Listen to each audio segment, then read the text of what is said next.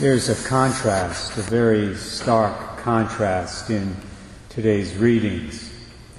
The contrast is between the fear of the third servant in the gospel parable and the faith of the mother of those 7 sons in the first reading, the 7 sons who were killed.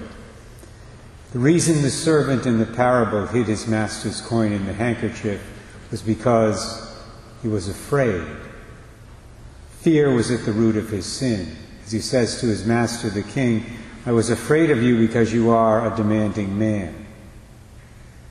Unfortunately, we follow that servant's lead whenever we allow fear to lead us into sin. For instance, when we steal or cheat because we fear we're not going to have enough things, enough material goods. When we lie because we're afraid we'll have to face the truth about something. When we compromise our morals in order to fit in with a certain group of people because we're afraid. We're afraid of not being popular, not having enough friends, of not having enough support. That last one, incidentally, is the fear that drives Catholic politicians, like the present occupant of the Oval Office, to compromise their faith and morals when they govern. Just thought I'd add that in there. The mother of the 7 sons, on the other hand, who was forced to watch her children be murdered right before her eyes, and who thus had a good reason to be afraid, was not, amazingly. And it's clear from the text that her strength was rooted in her faith, specifically her faith in the resurrection of the dead.